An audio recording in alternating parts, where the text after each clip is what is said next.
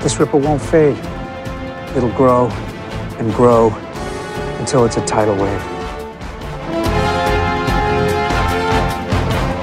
Welcome, everyone, to the Agents of S.H.I.E.L.D. podcast by Phantastic Geek, the official, unofficial voice of the Marvel cinematic community. My name is Matt, and joining me, as always, is Pete. Hello, Pete. Hello, Matt. Hello, everybody. Matt, do you want to fly? Sure. And away we go. Agents of S.H.I.E.L.D. episode 302, Purpose in the Machine, is brought to you by the Norwegian prison system. Find food, lots of books, rehabilitate in luxury today. Going deep on the references there. Well done, Pete. Before we get properly rolling tonight, just want to note that we will be at New York Comic Con this upcoming weekend with tons of Marvel TV stuff to share. So certainly stay tuned on this feed, and we'll be updating other feeds as well. Jessica Jones news, Daredevil, Agent Carter, S.H.I.E.L.D., the whole shebang. Matt, we are New York Comic Con, and you left a little something out, albeit not under the Marvel umbrella that we operate so often under. We will be getting something certainly under the Disney umbrella, a little bit of Star Wars in there on Thursday as well. Listeners of the Pop Culture Podcast by Phantastic Geek, of course, knowing that for our little summer series, we did a watch along for Star Wars Rebels Season 2. The remainder of which will bow October 14th. And we will be on hand for a screening of the next two episodes 2 and 3, as well as a press conference with series executive producer Dave Filoni, Ashley Eckstein, who voices Ahsoka, Taylor Gray, who voices Ezra, and of course Sarah Michelle Gellar, who will play the Seventh Sister, a character yet to be seen on American TVs. So lots coming at, and more surprises even. So we'll be on hand for that. Now, Pete, let's get to the one-handed and sometimes two-handed Coulson in tonight's episode. When we catch you up on what went down in this episode, our tease begins in Gloucester, England, 1639, Matt. Number of gentlemen sitting around a table, black rocks in their hand. One man in a green jacket, however, revealed to be holding a white one. He's given a sword for his journey. There is a door carved with what looked like a Y with a circle around it. He's hesitant, however, to enter it. Eventually does.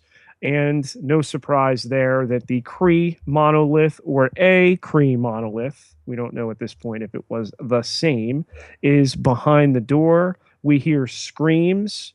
Blondie McFancy Pants asks Stiffy Upper Lip, will he come back? To which the other character tells him that their best minds are working on it, but no one has ever returned.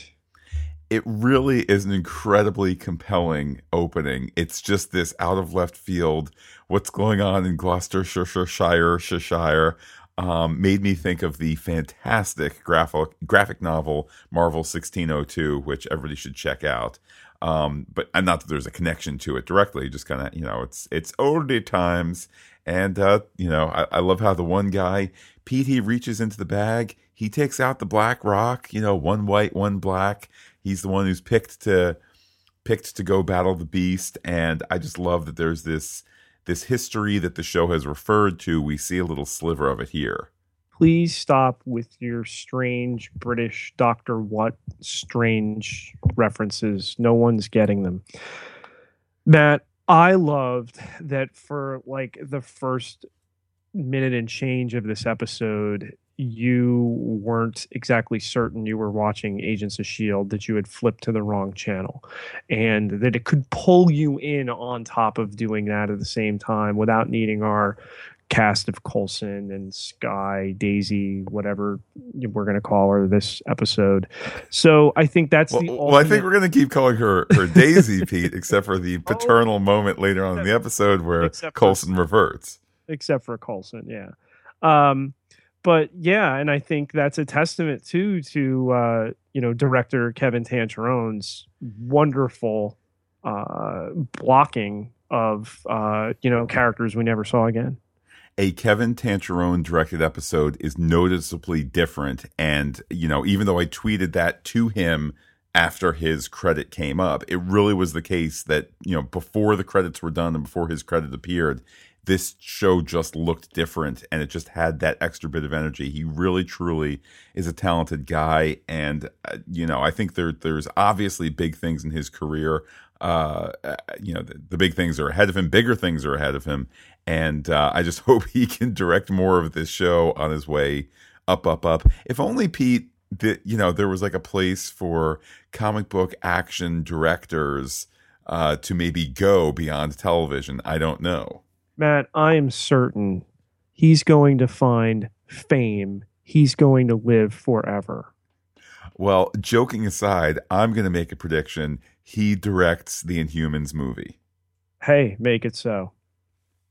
Act 1 begins with Daisy talking about Joey, that she thinks he's good, that he's somebody they can rely on. Mac talks about how Dr. Andrew Garner, played, of course, by Blair Underwood, in a reference here, will make his recommendation, and Daisy talks about how everyone that she has seen him evaluate to this point has been put on a 3-month wait, same as the others. There's a quick interruption that Fitz has broken in, so we know that this episode has begun immediately following the events of last week's season 3 opener. It's such a great chemistry that the two of them have, Daisy and Mac, and I know we discussed it a bit last week in terms of them now being kind of operational partners here in S.H.I.E.L.D.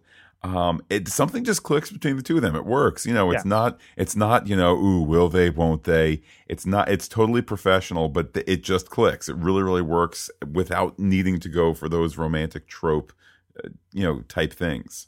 And Henry Simmons Mac just brings such a grounded, real world, ordinary guy who's seen some stuff and some things, everyman vibe, and I love it.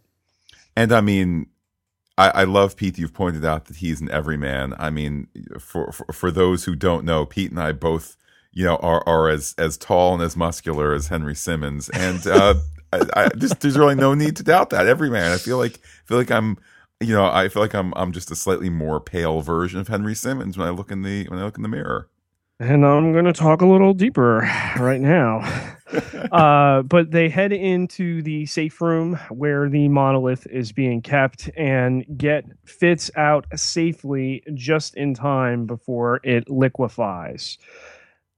Fitz is determined. He won't give up here, and he's discovered that there is sand. Matt, impossible sand. Sand that predates the Earth by... I believe he said 1,000,000 years, but sometimes the British accent throws me. Did he say billion? Pete, I know to your non-British ears, M's and B's sound very familiar. I heard 1,000,000,000 years. Also, the notion of this impossible sand helping him find his way to the impossible girl. Also, couldn't help but notice that Fantastic Four, the movie, which we spoke to a very nice young man who was in the movie. Yes. We did not review the movie on any of our podcasts. That can speak for itself. Nor will we. Nor will we. That too is a movie that deals with sand and makes it a lot less interesting than it is in this episode. Yes, but they know that this is from a planet. It's very old, and it has been carried back. That Fitz has ascertained there is a crack in space-time, but Coulson points out it's been 3 months, and asks Fitz, however, what he needs. To which Fitz reels off a bunch of things, an expert on Einstein, Rosen bridges, black holes, things like that. And if you were begging for it, you got it. And a sandwich would be nice. But Gemma's not there to make the pesto aioli spread. Sad face. Pete, I know a lot of our listeners were very at home with the notion of this Scotsman running around saying crazy timey-wimey stuff, talking about the box that would take them through space and time. It just felt like home. Matt, I don't watch Outlander, so please stop making these references. Okay. Coulson talks with Bobby quickly and reveals that he knew that she was covering for Fitz. I love there were a series of reveals in this early act where Coulson lets us know, and other characters, he knows everything that's going on. Despite the fact that he seems extraordinarily distracted, his new limb, this challenge, etc., etc. Bobby says that Coulson would be pissed if he knew what Hunter had planned as far as going after Ward and their pending vengeance. And Hunter says, asks Bobby, do you really think that he's the head of Hydra here? There's so much in this episode that is kind of payoff, but it's only the second episode of the season. So it was this very weird feeling where the episode is completely effective, but on the same time, it's like, oh, hey, that thing from last week. Yeah, I knew about that.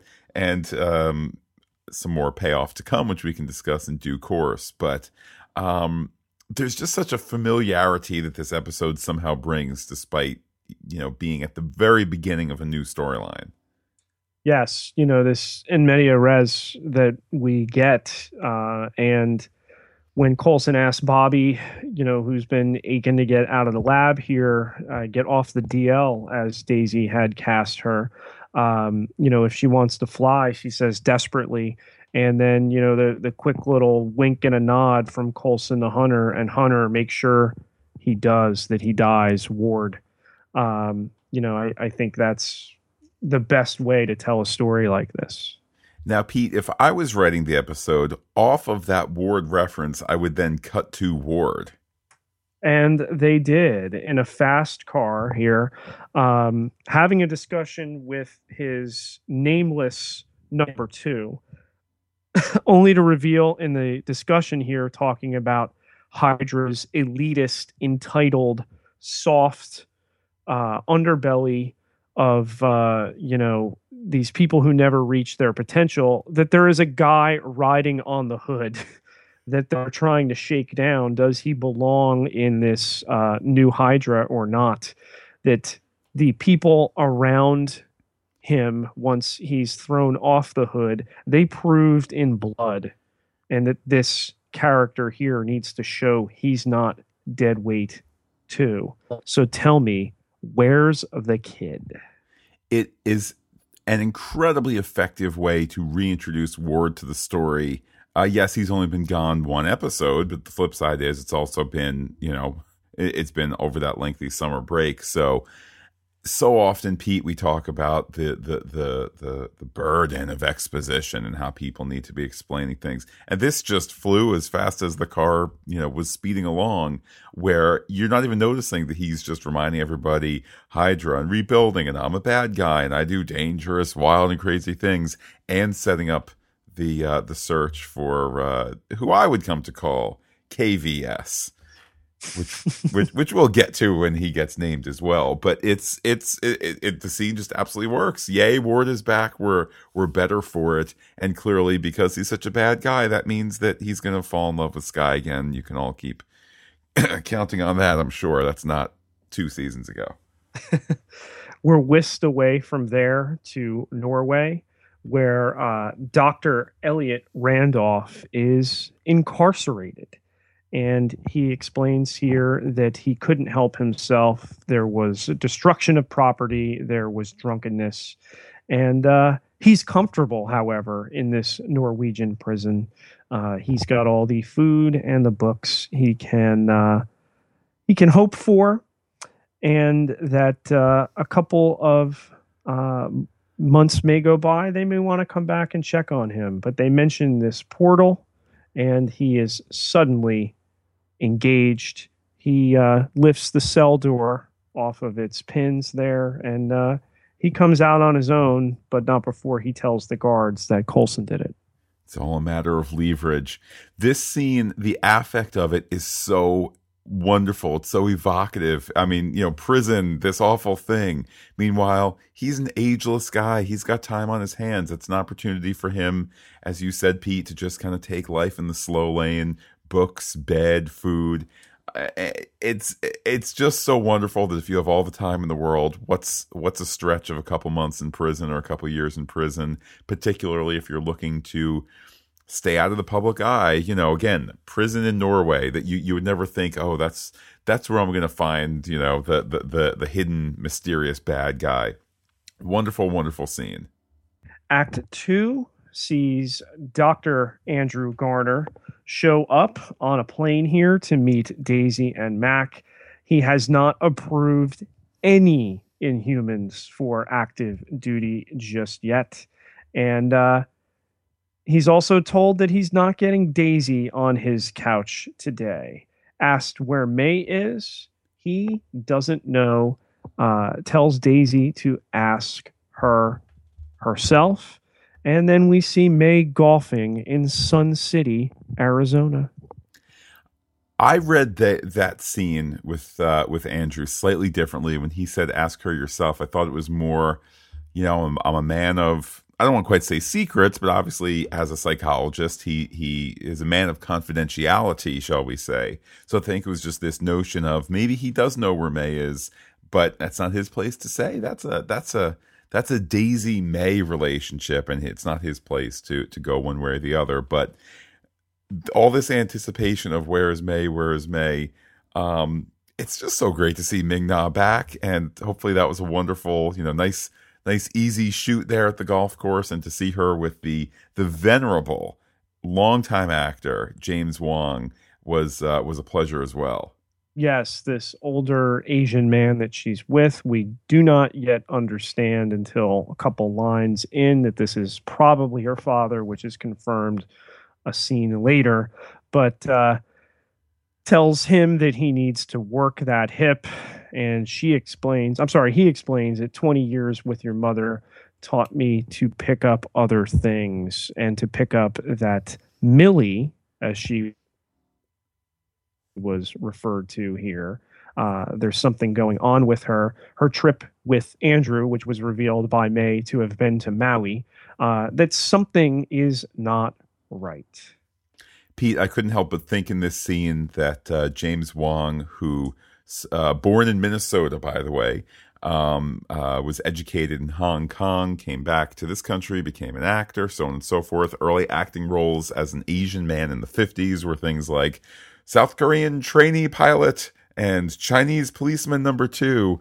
Here he is all these years later with a show that has not one but 2 Asian leads, a co-showrunner who is Asian, and how the world has changed around him and for him, and changed for the better in his 80 plus years on this world, and his 7 decades as an actor in Hollywood.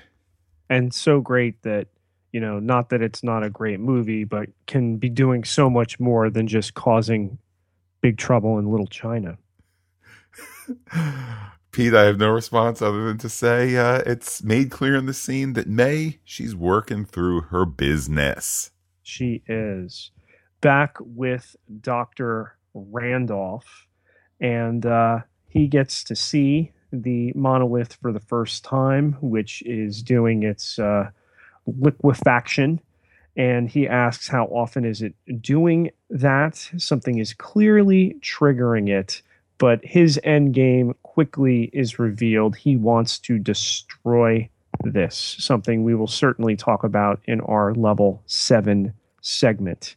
And he refers to Bobby as Amazon woman and Coulson as robot hand. So, man, I ask you, is that the next spin-off series, Marvel's Amazon woman and robot hand?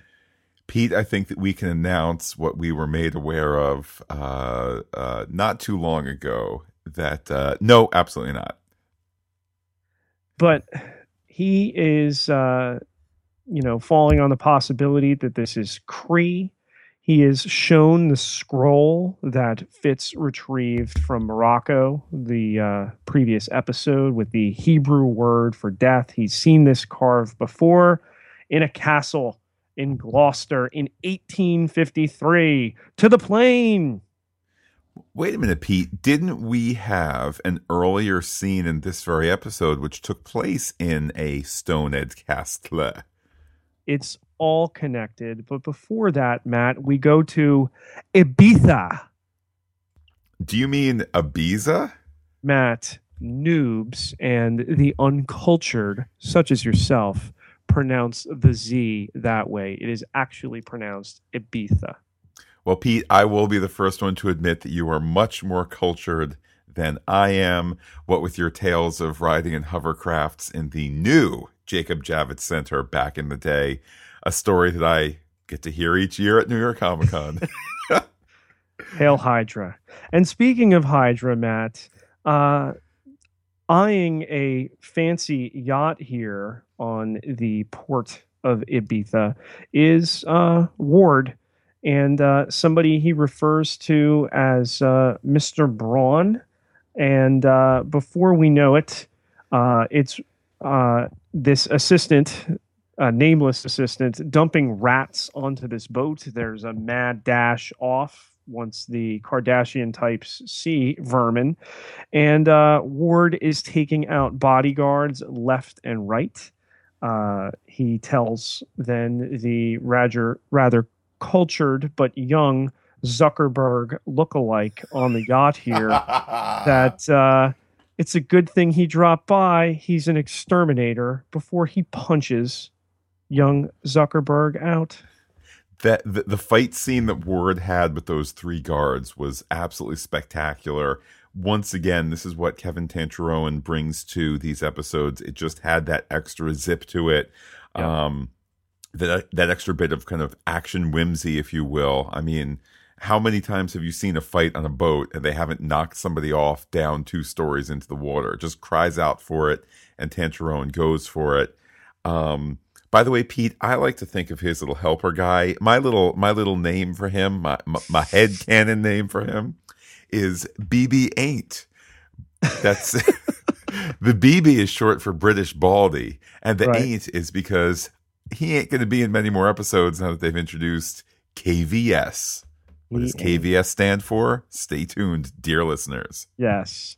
Back to the castle, and Dr. Randolph here, looking around, reveals that the symbol, which was believed to be Hebrew for death, another possible interpretation is death by punishment. That it was carved. He had seen it carved in an English castle before. There was a man dressed as an owl. There were ritualistic killings. There were fire dancers, all of which, of course, the libacious Dr. Randolph was prone in his salad days to get caught up in. Now, this may be a stretch, and I'm certainly not saying authoritatively that what I'm suggesting is true, but over on the increasingly more awful television show Gotham, there's some speculation that some of the storylines are headed towards a Batman story involving the League of Owls or something owls. And it had just crossed my mind if this was maybe a slight little shot across the bow of like, oh, you have the crazy like owl bunch who's gonna whatever. Yeah, we're just gonna dismiss that and we're gonna keep on moving over here on Marvel TV. You know what? It doesn't even deign a response, Matt, because Marvel's just working on such another level right now. To tweak DC is just so beneath them. Well, I look forward to Marvel's answer to a Jim Gordon, Alfred, Lady Doctor love triangle. With the reference to the owl and the symbol, Coulson reveals that this is why he got rid of all the Shield logos, although he's called out on the fact that Bobby has seen a giant eagle on the top of their plane. But that's only if you're up above it. So that's like 50% of the time that you come across the Zephyr 1, you would see it. So 50% of the time you don't. And then there's the times that it's cloaked. So, Pete, I'll allow it. Yeah. But despite the fact that that screams for attention, Matt, what does not is the secret door that they find after you. Act 3 begins with Daisy speaking to Dr. Garner here, and she predicts that Joey is not ready. He, of course, explains what we already have seen, just reminding our viewers that the guy liquefies metal. But then he quickly gets into talking about not Daisy's team, but Coulson's team in terms of the desperation that they're showing right now. Then it could lead to mistakes. He criticizes these non-Inhumans and tells Daisy that she's turning into a leader. And suddenly she is on the couch, Matt. The whole progression here in this scene was wonderful. It shows that Andrew exists as a character, not just to be, a foil to May. That he's this, well-rounded character that has the personal connection to May as well as, the psychological background to perform a service for S.H.I.E.L.D. On top of that, there is just that organic way in which, all of a sudden you see her sitting down. And I think the audience is intentionally about 10 seconds ahead of her realization.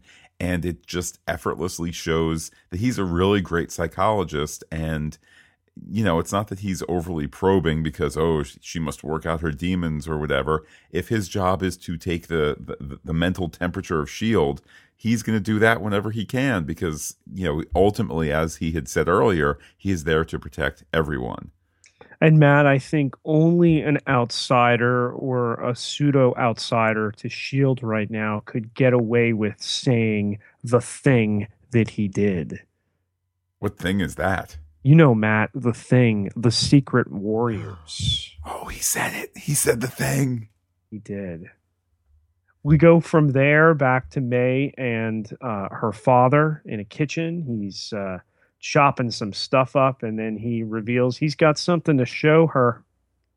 Pete, this notion of the tough Melinda May having this history of the difficult, but kind of thought to be rather elegant and feminine and dainty figure skating on ice and all of that. It's just a wonderful addition to the character, and capped off by his wonderful line that she focuses on falling down on the ice, but he focuses on how she gets up. And just wonderful perspective there on how not just she approaches life, but how we all approach life.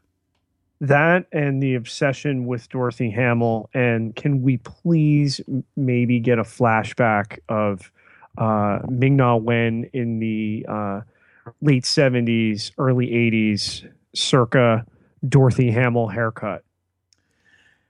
Pete, it just cries out to have the long-awaited Agents of S.H.I.E.L.D., the Goldbergs crossover moment.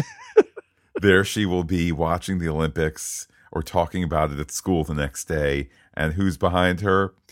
Kid Goldberg. There you go. But it serves, again, character and story, talking about how her time in figure skating led her to martial arts. They're interrupted, asking her father there if she's expecting somebody. Almost, Matt, I think a little bit of a double take for an unaware audience member, like she had a power hearing that for a second. Did you catch that? I did, and it did seem kind of slightly strange, but I don't think there's quite enough evidence to run with it at this point. Yeah, and that it's Hunter, that she nearly decapitates him opening the door. Obviously, it's a transitional scene, but I don't know. I just found it a curious inclusion, and perhaps we'll talk about it a little bit in level 7. Ooh, can't wait.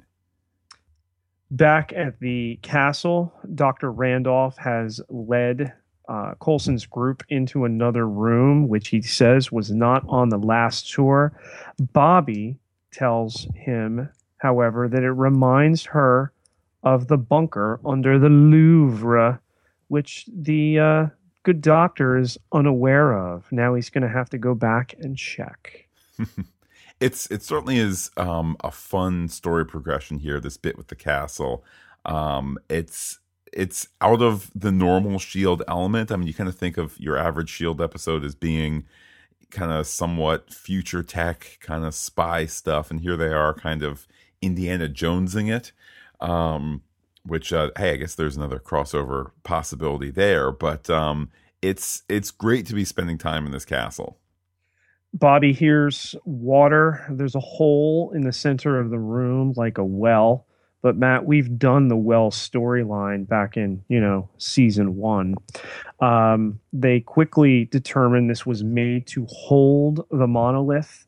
And Coulson gets Mac on the phone there, says that he needs to load something onto Zephyr 1. Yeah, you're not going to like it.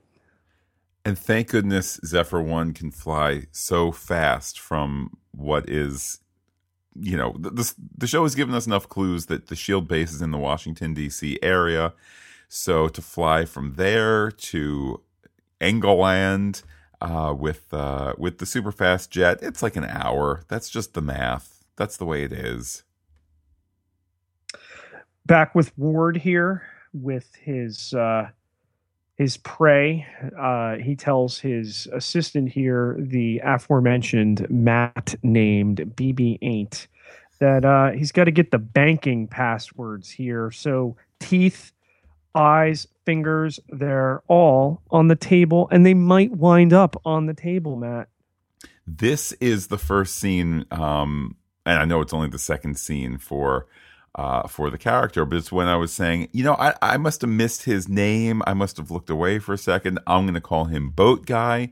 The fact that the show is moving at such a pace where it's not obvious that they are intentionally not naming him is just a wonderful little story flourish. The fact that they're saving a pretty decently good reveal for a little bit later is well earned in this scene.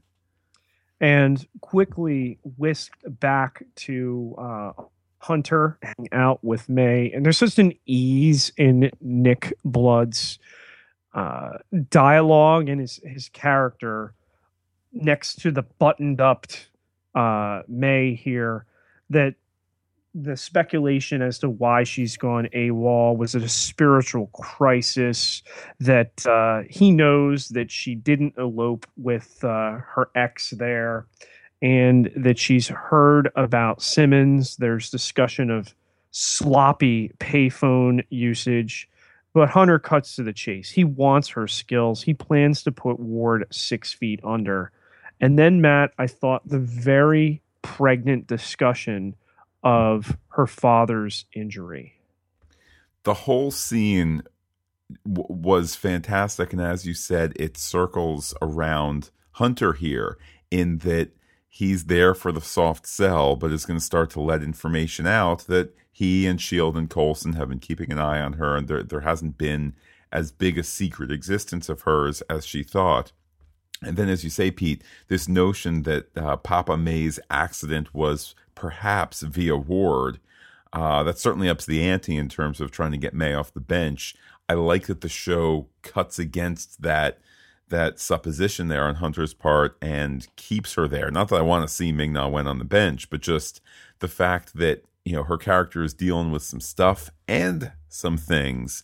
I kind of like that there's now increased tension because we know she's coming back soon and she's going to come back guns a-blazing.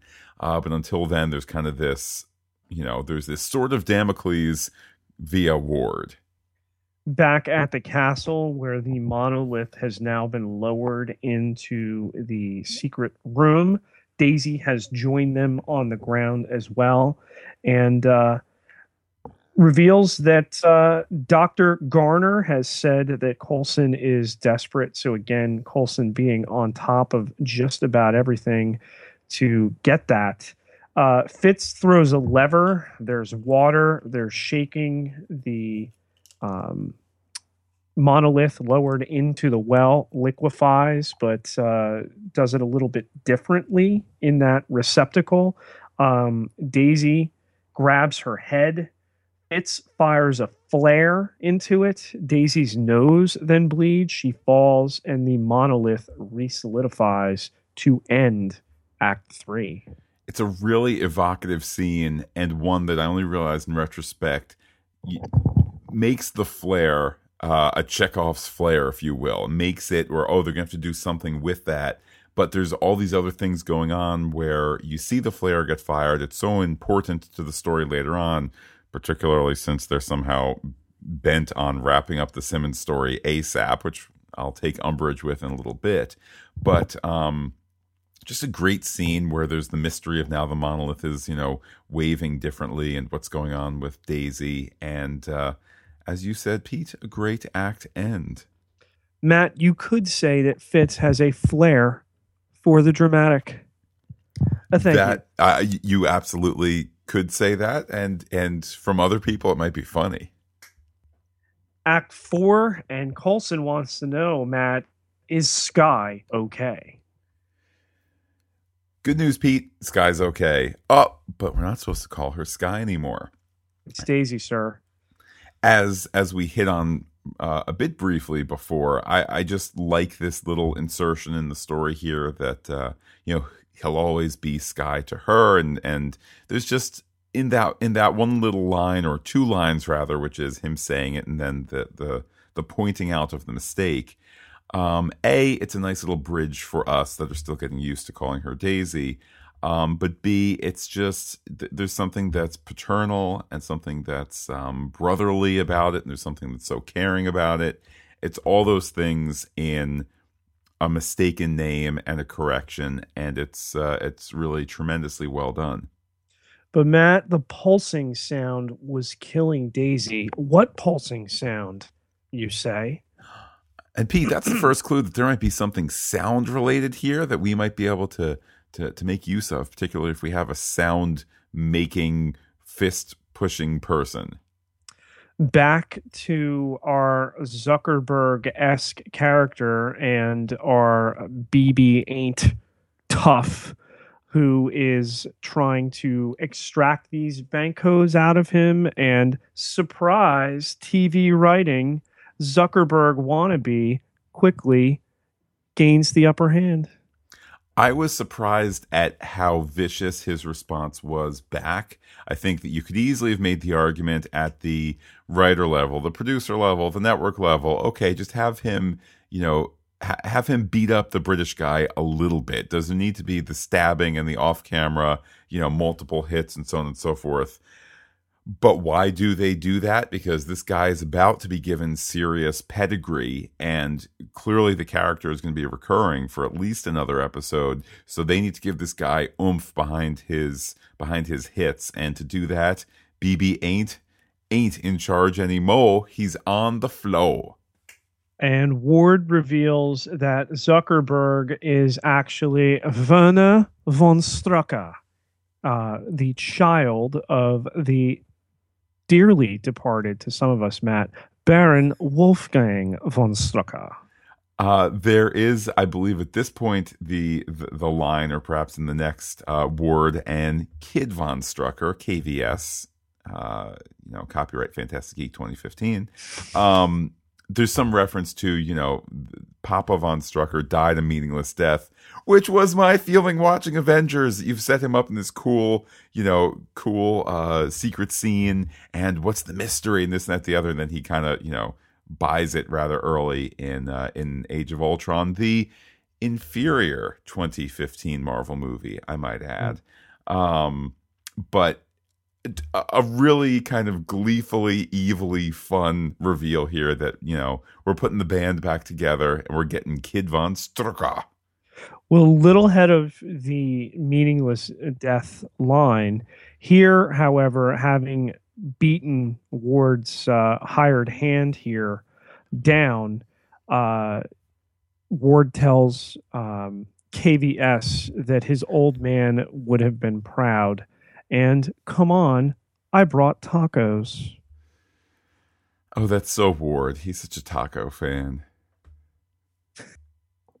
From there, we're with May and her father again, and her father is quick to point out that Melinda, Millie, has unfinished business. This, Pete, is where there's the reference to her hitting the ice and him remembering her getting up again. Yes. Wonderful moment. And I mean, again, I know I'm repeating myself, but to see James Wong here, fantastic from forehead to toe. And I mention that because I don't think he had a very good wig on. Yeah, it wasn't great, but just in the course of the dialogue there, that she's like her mother with the silence, and that she takes after her in every way, but there's worse things than being your mother's daughter. She wants a normal life away from Shield. But as he points out, that's not going to happen so long as she's stashing a handgun in her golf bag. And the pain of hitting the ice, the memory of that resurfaces. But as you pointed out before, what he always focused on was how she always got up. And speaking of things getting up, we cut to Ward and Kid Von Strucker. New Hydra's getting on up in the world, Pete. They are. We are. We're back. And Wait, what? Werner explains that he should have killed Ward, as they seemingly walk through pretty much the same. I think it was the same exact actors and background as the scene at the end of the credits of Captain America Winter Soldier. They just threw his son in there. It's de rigueur, preparing operations underground room looking thing. I mean, if you saw the twins there show up, you would have been like, all right, it's we're getting ready for Ultron. Pete, every Hydra cell has welder guy, box mover guy, and sweeper guy. It's part of the plan. Matt, how do you know our roster? But anyway, Ward talks about the father here, Baron von Strucker's meaningless death, and talks about how Hydra will be rebuilt the right way, right down to our revised logo. Quite a good logo, too, and an opportunity to push some merch. Undoubtedly, we'll see that new logo at New York Comic Con in just 2 days, Pete. It's like new Coke, Matt. I just hope it lasts a little longer. So back in the castle here, Fitz comes up with the notion that the room that they are in is a speaker and that the monolith is an amplifier, but Daisy can help. Pete, this is the story of the little speaker that could. She just needed to say to herself, I can't amplify the sound waves into the monolith. I can't amplify the sound monolith. Yeah, I can only do that once, but that's what she is going to do. And you know what, Pete? I believe she can do it too. So as we begin our final act here, Dr. Randolph talks about how this is the world's largest subwoofer. Daisy is confident she can hold whatever she's about to for about a minute. And Bobby says here that if Daisy can hold what she reveals is a probe, they can get a visual on the other side. Dr. Randolph, however, is confused. He doesn't know what they plan to do. And suddenly we're going into the well here with Daisy's hands and her powers. And again, if you have not seen the Fantastic Four movie, this show does it better and has ruined an already ruined movie for you in terms of let's create a portal to another planet where nothing is going on. In fact, Pete, I would argue that this planet, which Fitz is about to visit, more goes on there, even without our heroine in Simmons. More goes on there than we ever saw in the Fantastic Four Planet of Boar.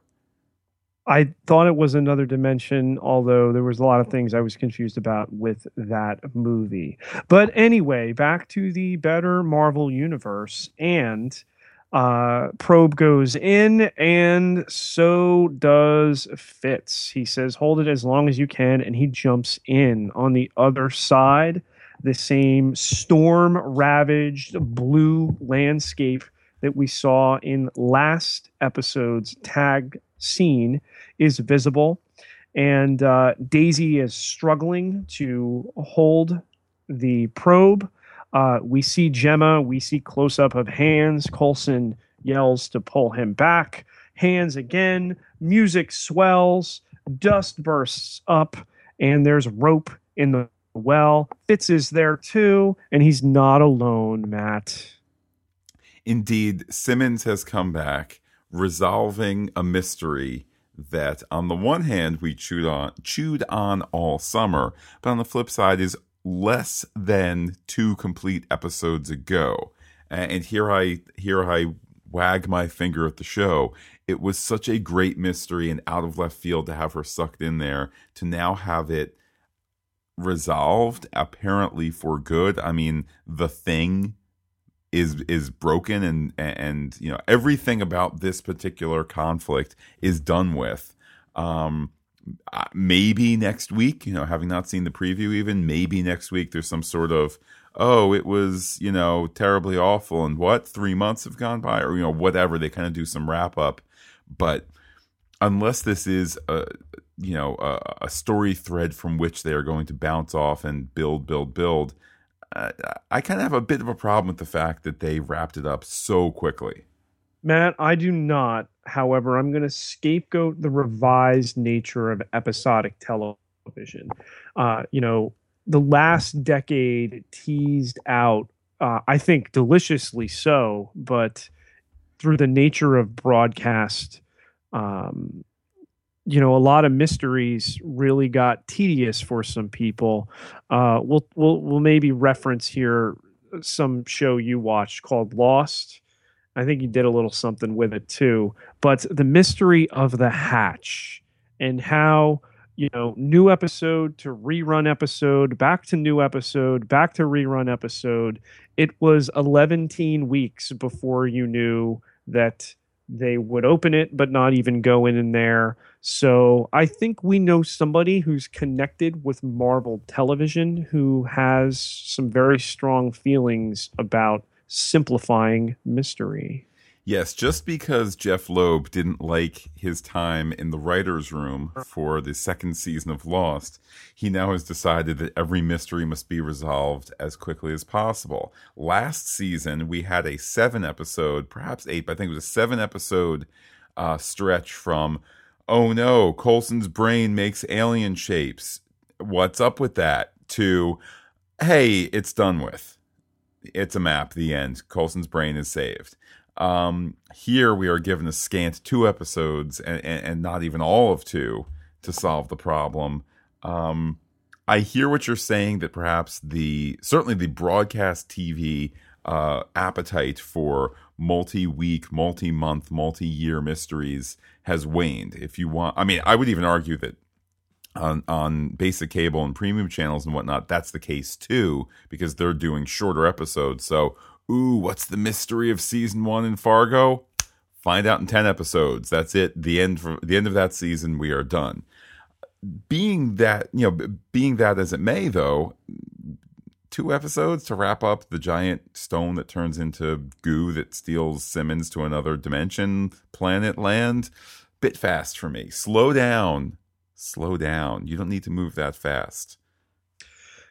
Daisy collapses, and our everyman Mac, with a a caring comment here. You did good, Tremors. You did good. Good old Daisy and Mac. There's your spinoff.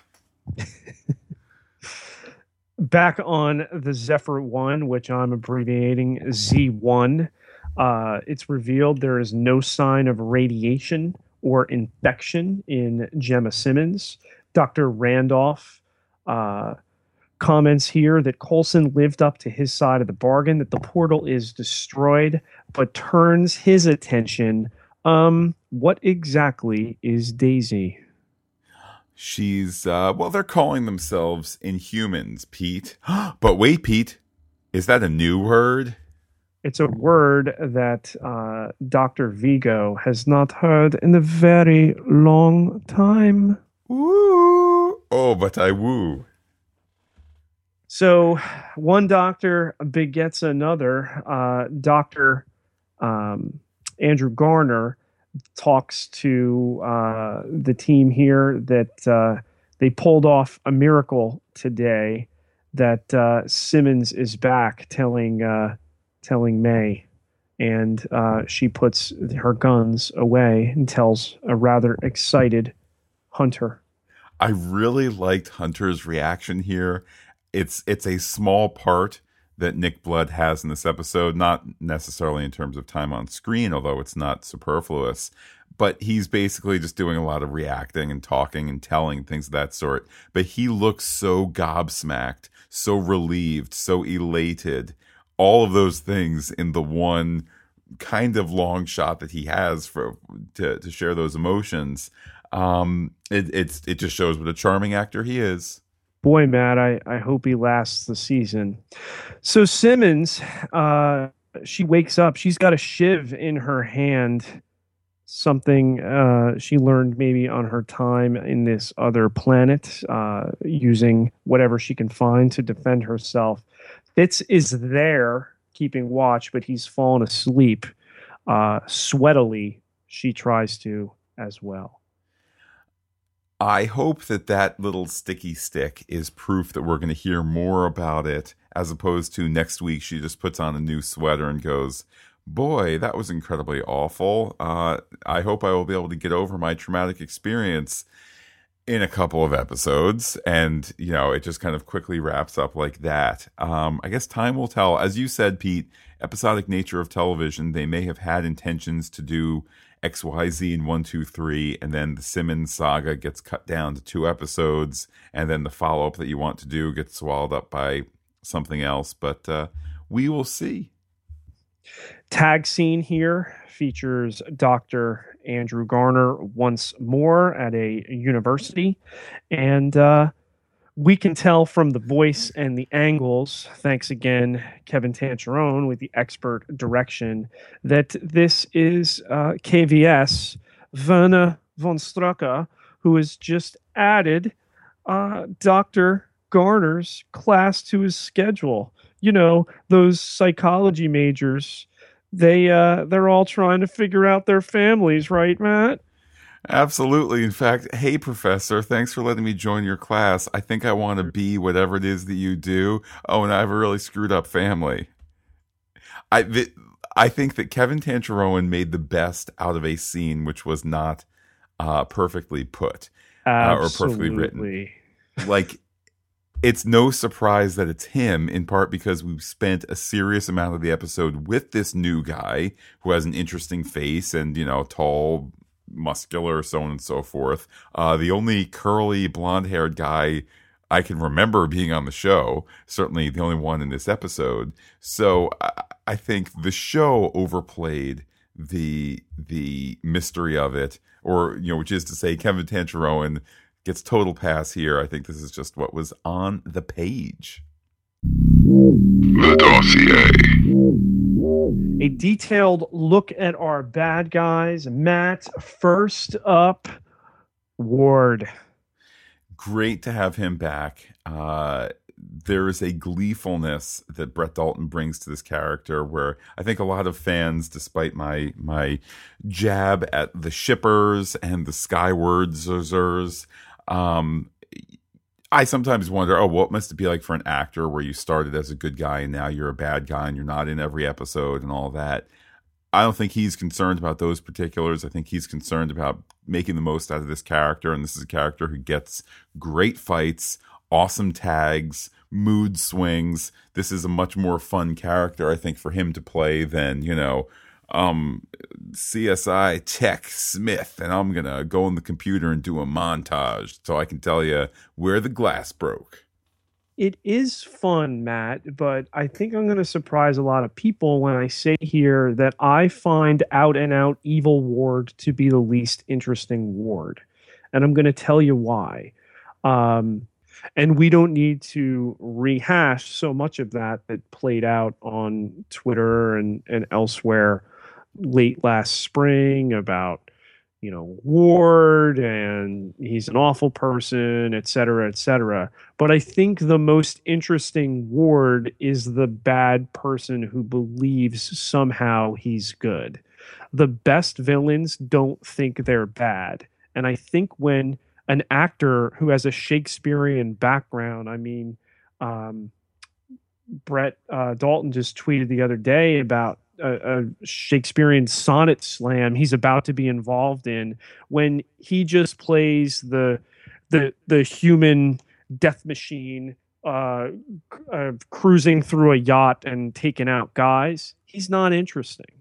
I want to see the manipulative. I want to, if he's going to play it that way, let's play it that way. And get him some better writing, because I don't think this Ward is as interesting as the character he's played at other times throughout this series. I honestly don't think that the show knows exactly what to do with him. I have a hard time believing that the season-long occasional threat is going to be new Hydra, just like there was old Hydra and better Hydra in the first season. Maybe they do have a really intricate long-term plan. Maybe they're just treading water. I think that was his use for much of the season last season, where again they didn't quite know what to do with him. So he's in, he's out, he's recruited, he's this, he's that. I even wondered during this episode, do they kill off Ward this season for effect? And I'm certainly not a proponent of that. But I really think they don't know what to do with this guy. I really do. Matt, let's not forget, you're talking to a car-carrying member, and then it's also Spoiler Pete up in the house. Hydra is in Captain America Civil War.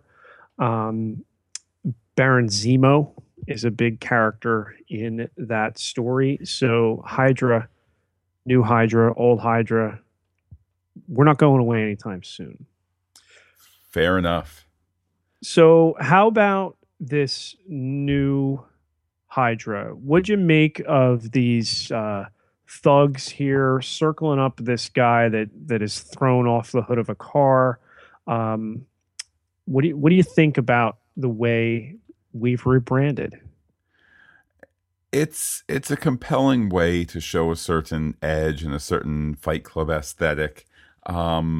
Though I didn't have the problems with Ward as you did, I think I'm in a similar boat when it comes to the Hydra 2.0 thing. Like, oh, they're badder. To get recruited in, you have to survive a fast car spinning around in an inside concrete space with non-dodgy guys. Like, okay, I get the message. It's just not a very compelling one. Well, let's talk about compelling with Dr. Elliot Randolph here, or as I like to call him, Dr. Asgard. We catch up to him first in prison, not the place we thought we'd really resume with his story. I like that they were able to go back into previous characters and kind of pluck him out. The episode that he was in, that was The Well, right, Pete? Correct. All right. I mean, it was not a particularly compelling episode at the time. It was not the show was still finding itself, finding its feet, as we've said a zillion times before they started to do the Hydra storyline of season 1. But I like that they could kind of go back and smooth out the rough edge of that episode by, frankly, a better use here. Kind of the sad sack, I'm not a Thor guy. I just kind of like to hang out on Earth and meh. It just worked better here for him to be kind of the wise old frumpy guy as opposed to the greater threats that there were last time. Yeah, and to bring him back 2 seasons later, I mean, geez, who would figure we'd bring Peter McNichol back before we got to Gravitron again? But I think a welcome return, and the edge that a seemingly nerdy character and actor brings to this particular character. The Asgardian drinker, lover of women, not the noble-esque nature of Thor's family, the Odin clan there. I think really fun too. Absolutely. And let's talk about the new kid on the block, Matt. You dubbed him KVS, Werner von Strucker. He's just a really fun addition. Something tells me his exit is going to be sooner than not. But just the notion of this kind of, rich, lunkhead type, who also kind of has this very awing look at what Hydra was and the daddy issues of, Papa never let me into Hydra much, but now I can almost know him better for being part of it, or nay, even surpass it. And I'm going to open up, HydraFacebook.com. He's a fun character with lots of potential. You stole my joke there. Maybe he'll get a couple twins that they'll have an argument with. But is it cliche, Matt? My daddy held me at arm's length, but you know what? I'm just anxious to do the family business now. If it's cliche, I'd say it works. It's fun, and that's the portion of the show where, if we have the black-hatted villain twirling his mustache, it's cooking here, and it's okay in my book. Welcome to level 7. Time to analyze and theorize. Matt, let's begin with the Asgardian beef with the Kree portal. What's that all about? I have absolutely no idea, and I don't know if it's supposed to be, it's not quite technobabble, but I don't know if it's like mythobabble in terms of like, oh, the thing because magic and space and woo. So now the ending is explained. I don't know if it was writerly sleight of hand or if they're going to do something with it, but I got no theory for that. I just have a wary eye towards the writer's room.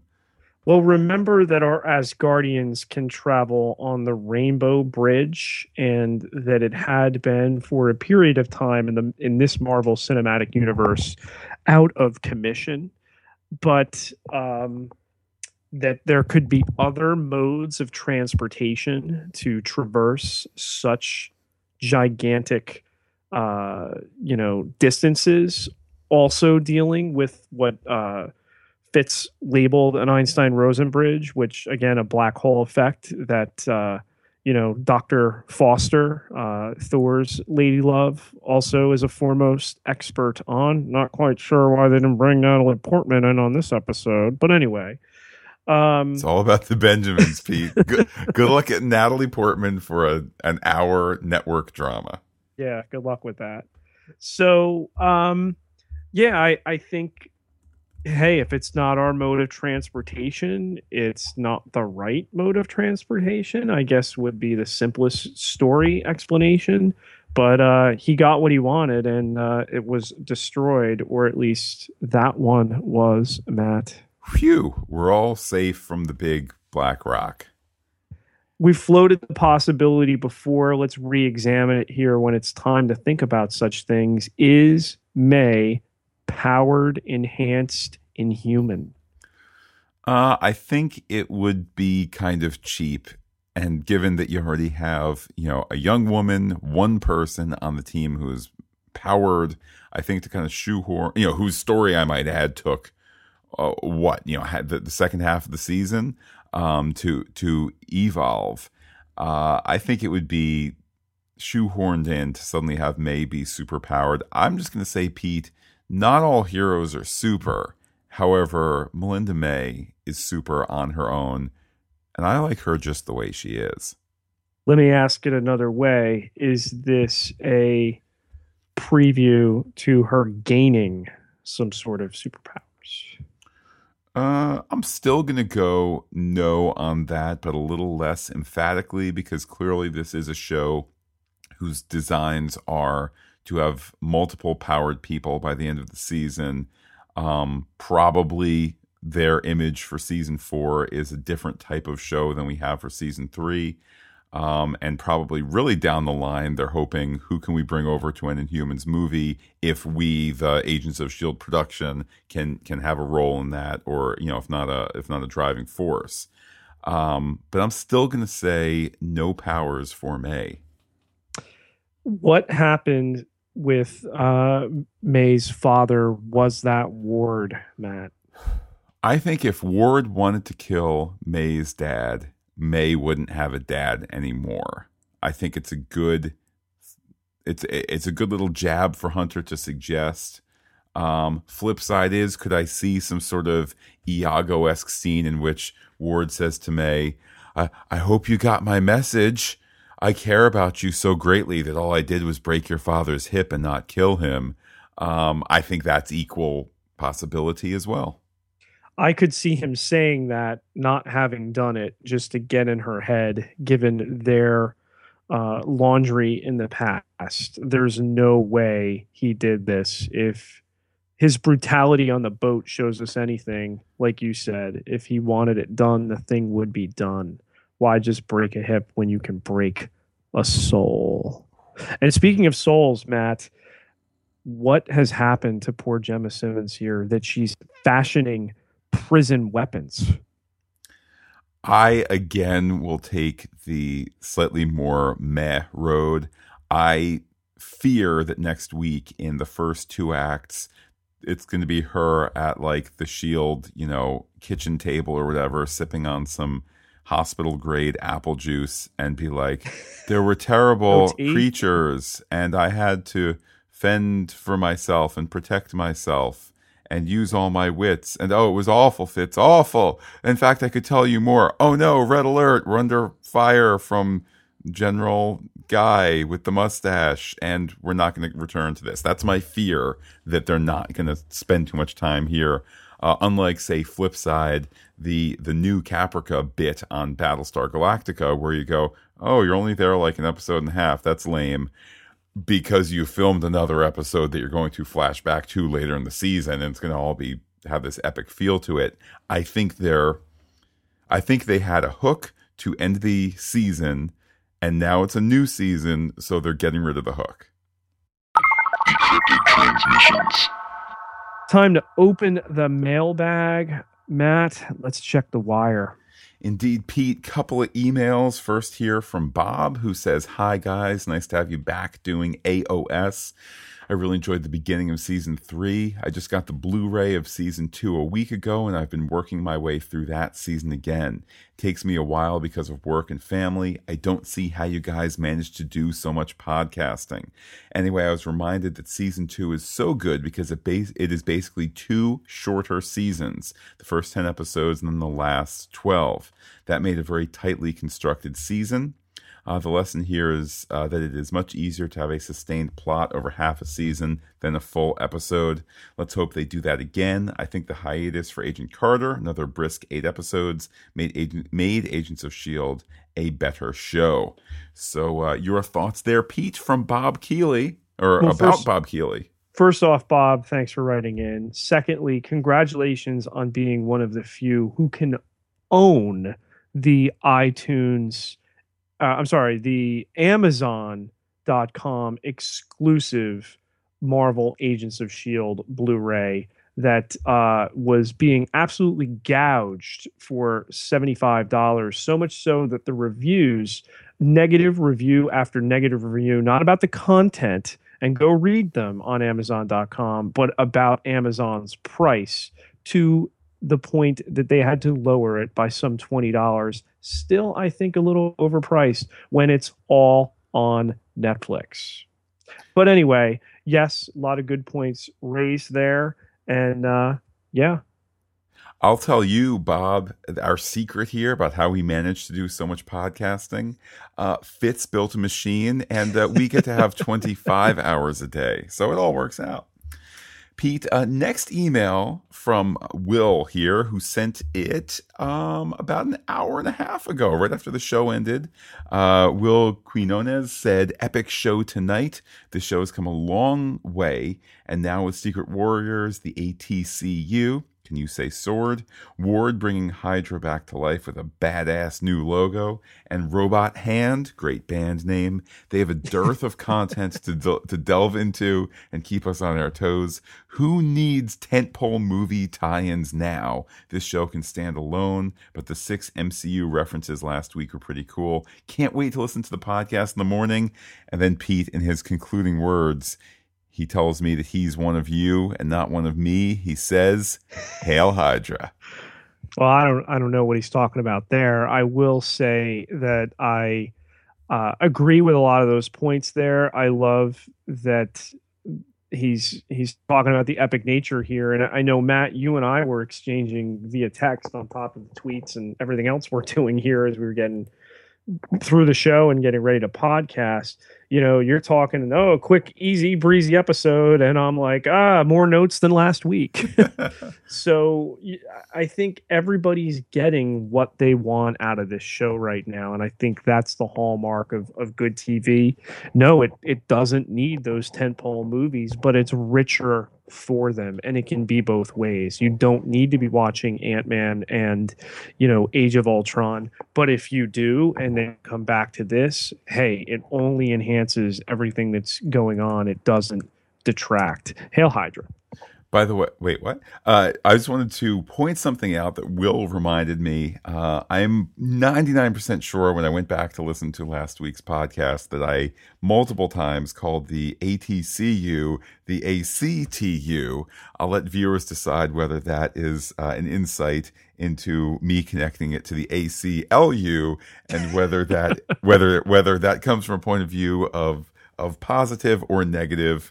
So that's just up to the viewers there. We'll stay tuned for a Fantastic Geek political podcast coming never.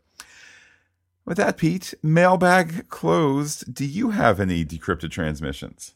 I don't, but a surefire way to guarantee that your words are heard on our podcast, a way that you help others and help us, is to leave a review for our Agents of S.H.I.E.L.D. podcast on iTunes.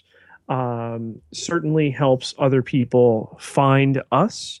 It helps us further publicize all that we do across the Marvel Cinematic Universe, be it Agents of S.H.I.E.L.D., Agent Carter, Daredevil, Jessica Jones, Amazon Woman and Robot Hand, and all the other Marvel shows in development. Yeah, we're going to have to start talking Luke Cage pretty soon, Pete. Oh, Matt, it's not overwhelming. Like you said, I mean, thank God we have 25 hours in a day now. And this is on the eve of New York Comic Con, when that's just going to be a sensory onslaught of content and emotions.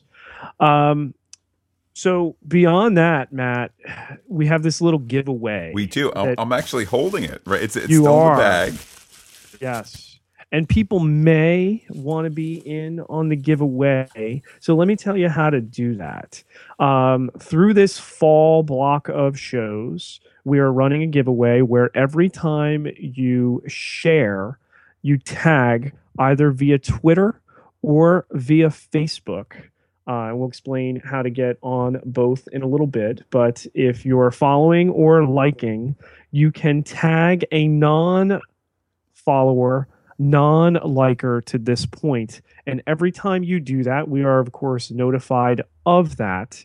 And we increase our sphere of influence a little bit. And you add yourself to the raffle for something you may want to win. Fun. Can't wait in the, as we get to the end of the block here in December, can't wait to see who is the winner chicken dinner. With that, Pete, you know what the real winners are online, on the social media? It's the people who get to interact with you on Twitter, and how can they do so?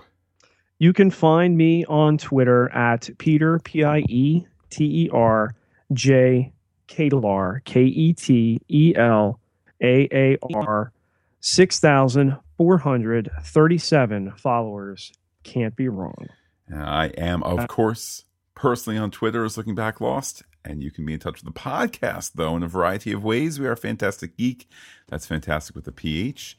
And you can find us under that name on the .com, the Gmail, and the Twitter. But wait, Pete, there's more. There is facebook.com/Fantastic Geek, all one word, again with the PH. Like us today, and you'll like everything we go on there to say. Ooh, fun. With that, Pete, I'm going to go pack my bag for New York Comic Con. Hope to see other people there. Well, we'll see other people. Hope to see some of you people there. Say hi. On Friday, I'll have the Agents of S.H.I.E.L.D. podcast logo t-shirt. Logo, of course, courtesy of our pal in the UK, Ian Knight. And we'll have some buttons to hand out if you say hi as well. They'll be on my backpack, so if you see the logo from behind, thanks for looking at the backpack. And we'll give you a button. So I will say adios to all our listeners and give you, Pete, the final word. I know New York Comic Con is a private party, but it's okay. I'm on the list.